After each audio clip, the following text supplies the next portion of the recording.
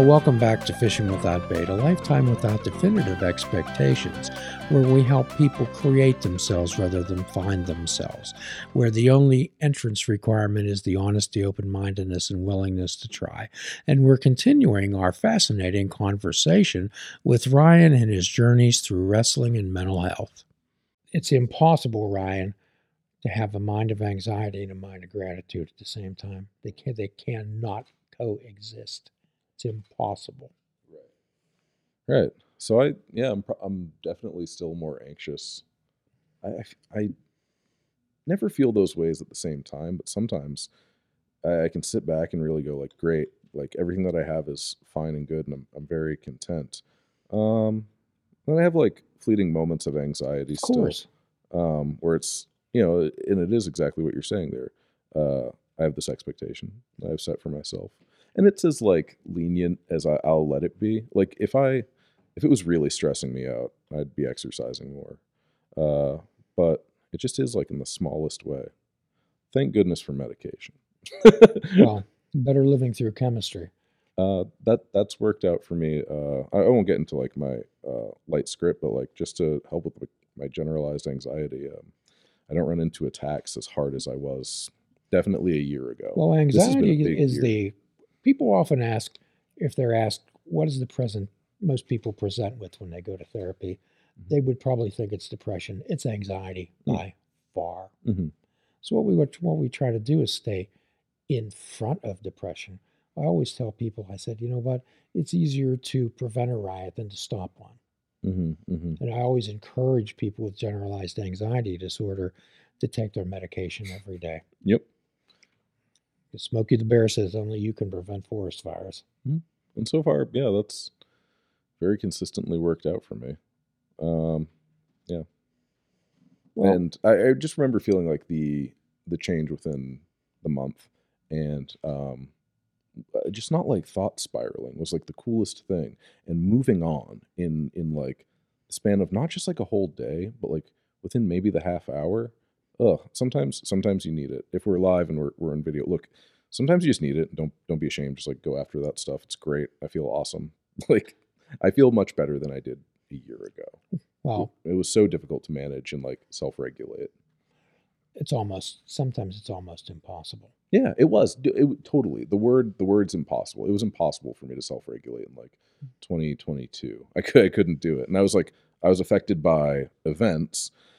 And then I became just like the worst possible, like least secure, most anxiety-ridden version of myself. And the most help I went for was like, I started talking to a therapist again. But like, to be honest, I was like freaking out every like day about what happened and how other people were reacting to it, and like all this shit that I couldn't control. Yeah. But I was hurt for what it's worth. Like give myself some grace in that. Well, it sounds like there was a lot of factors involved there. A ton. Yeah. Generally, with generalized anxiety, what happens is we have a overstimulated amygdala. That's one of the oldest parts of your brain. Yeah, and survival instinct kind of. It's the flight, or freeze, and it holds a lot of memories, particularly negative ones.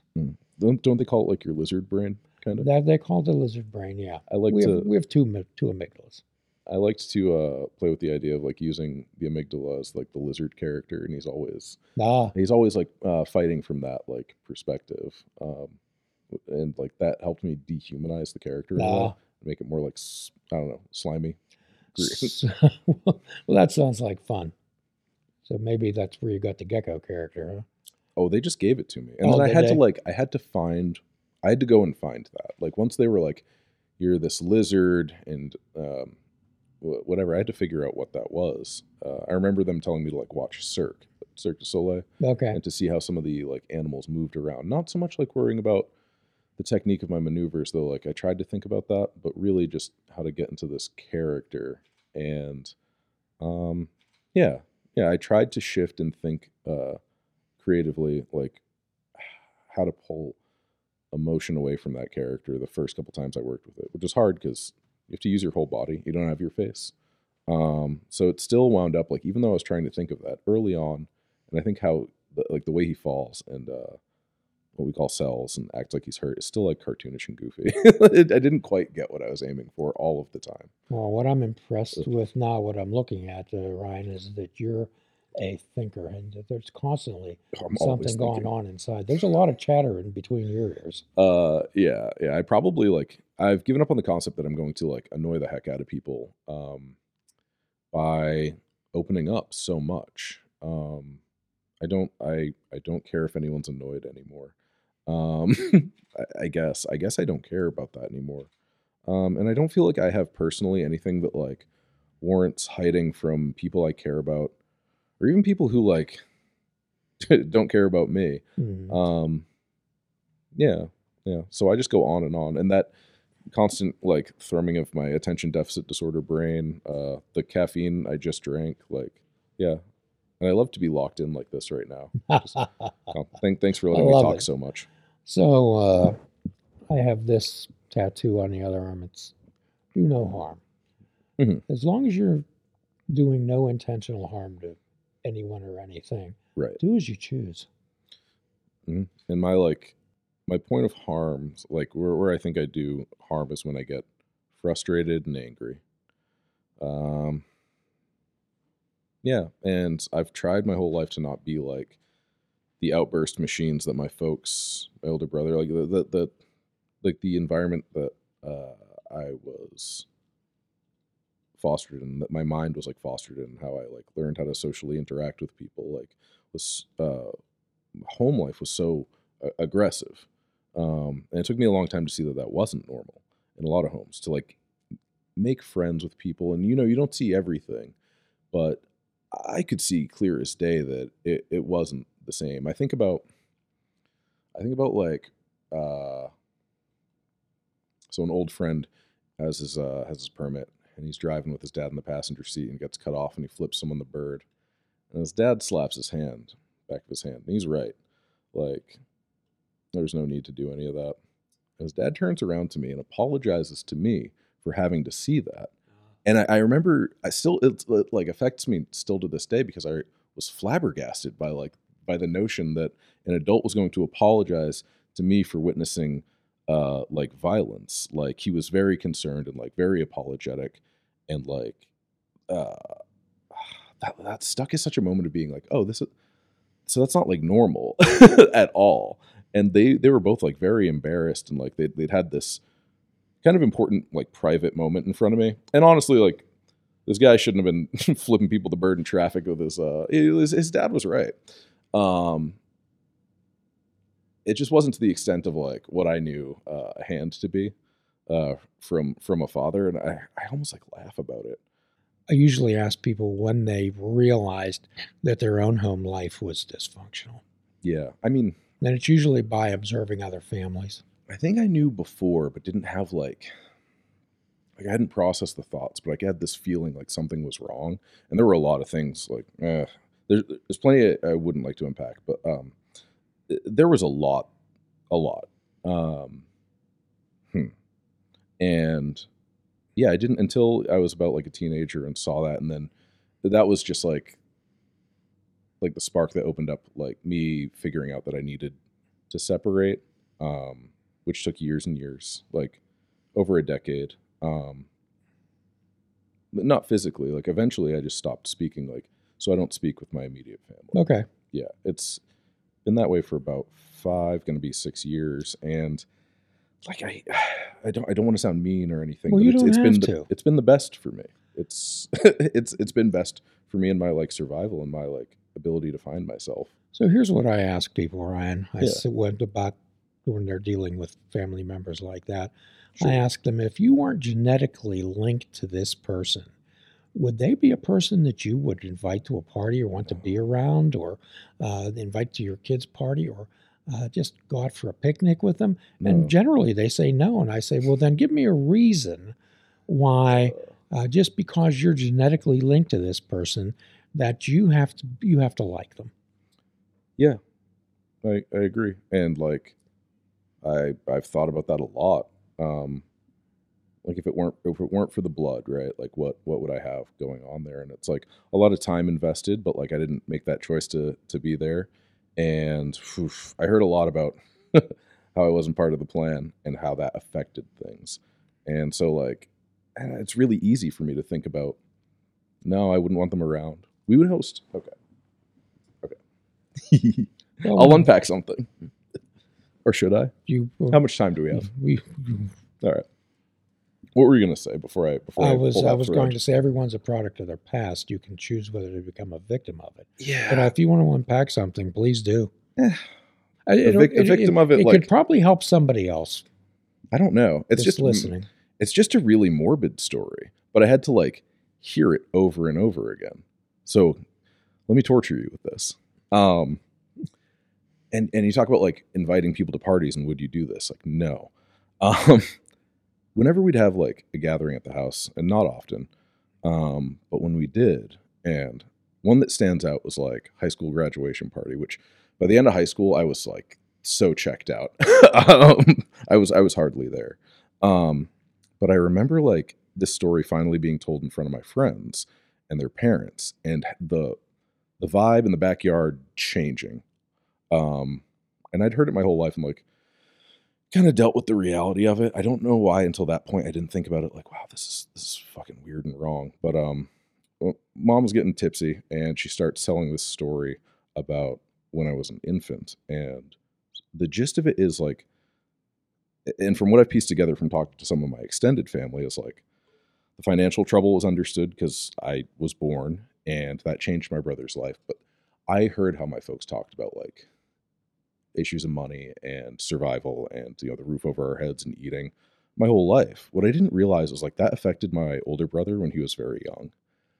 So the gist of it is he hung me with a bathrobe belt, and I'm like nothing years old, and goes and takes my mom on this wild goose chase around the house looking for his bathrobe belt. So I'd been like suffocating for, I don't know, minutes before like I got any help.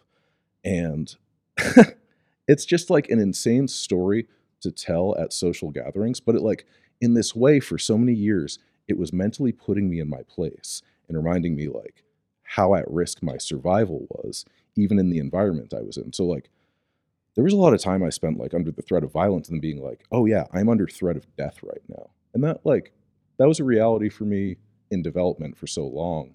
And I think is like the base of a lot of my feeling of anxiety. When it's so heavy that like my breathing's short and I can't approach a situation normally or talk to someone even, like it's the feeling that someone's coming to like beat the shit out of me or like asphyxiate me for a while or like just demean me in general.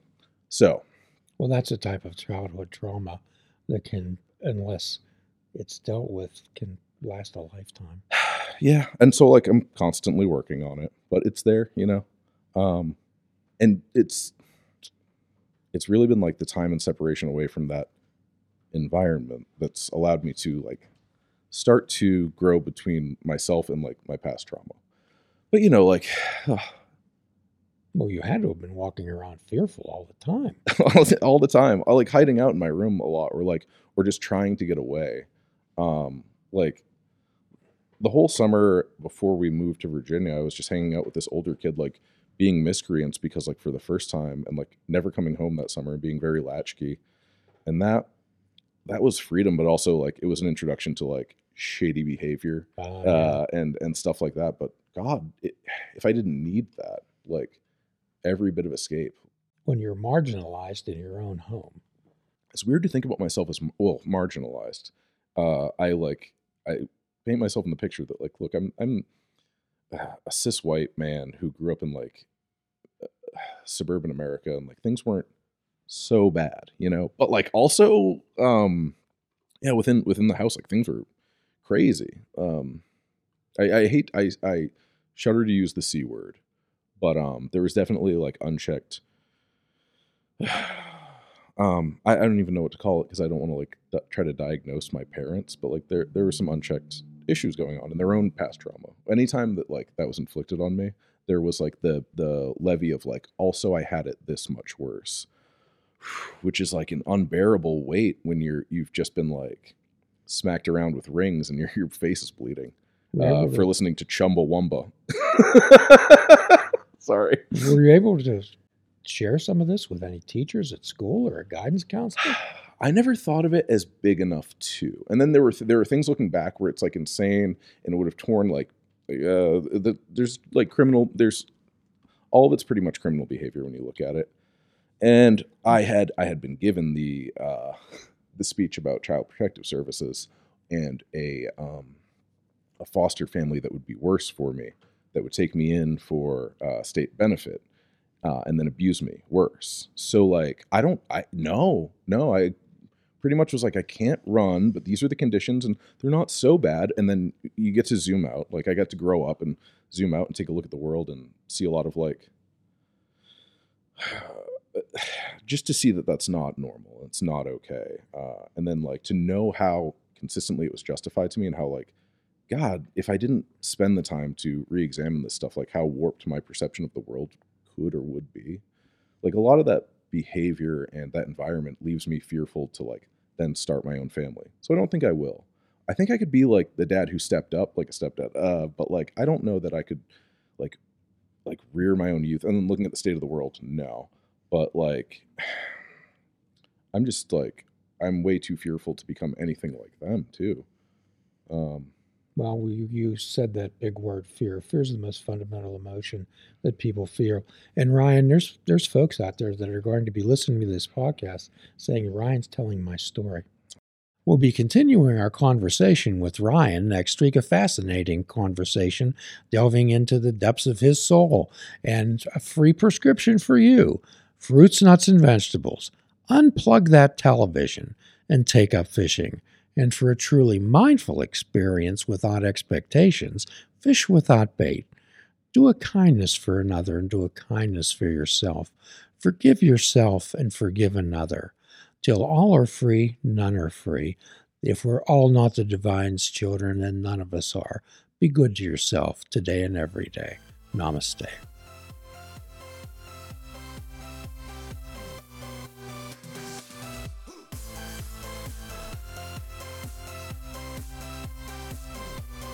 If you're interested in flying the colors of fishing without bait, click the shop icon on our website. We have clothing, mugs, cell phone cases, and so much more. Show the world that you fish without bait. This show is a member of the Sorgatron Media Podcast Network. Find out more at sorgatronmedia.com.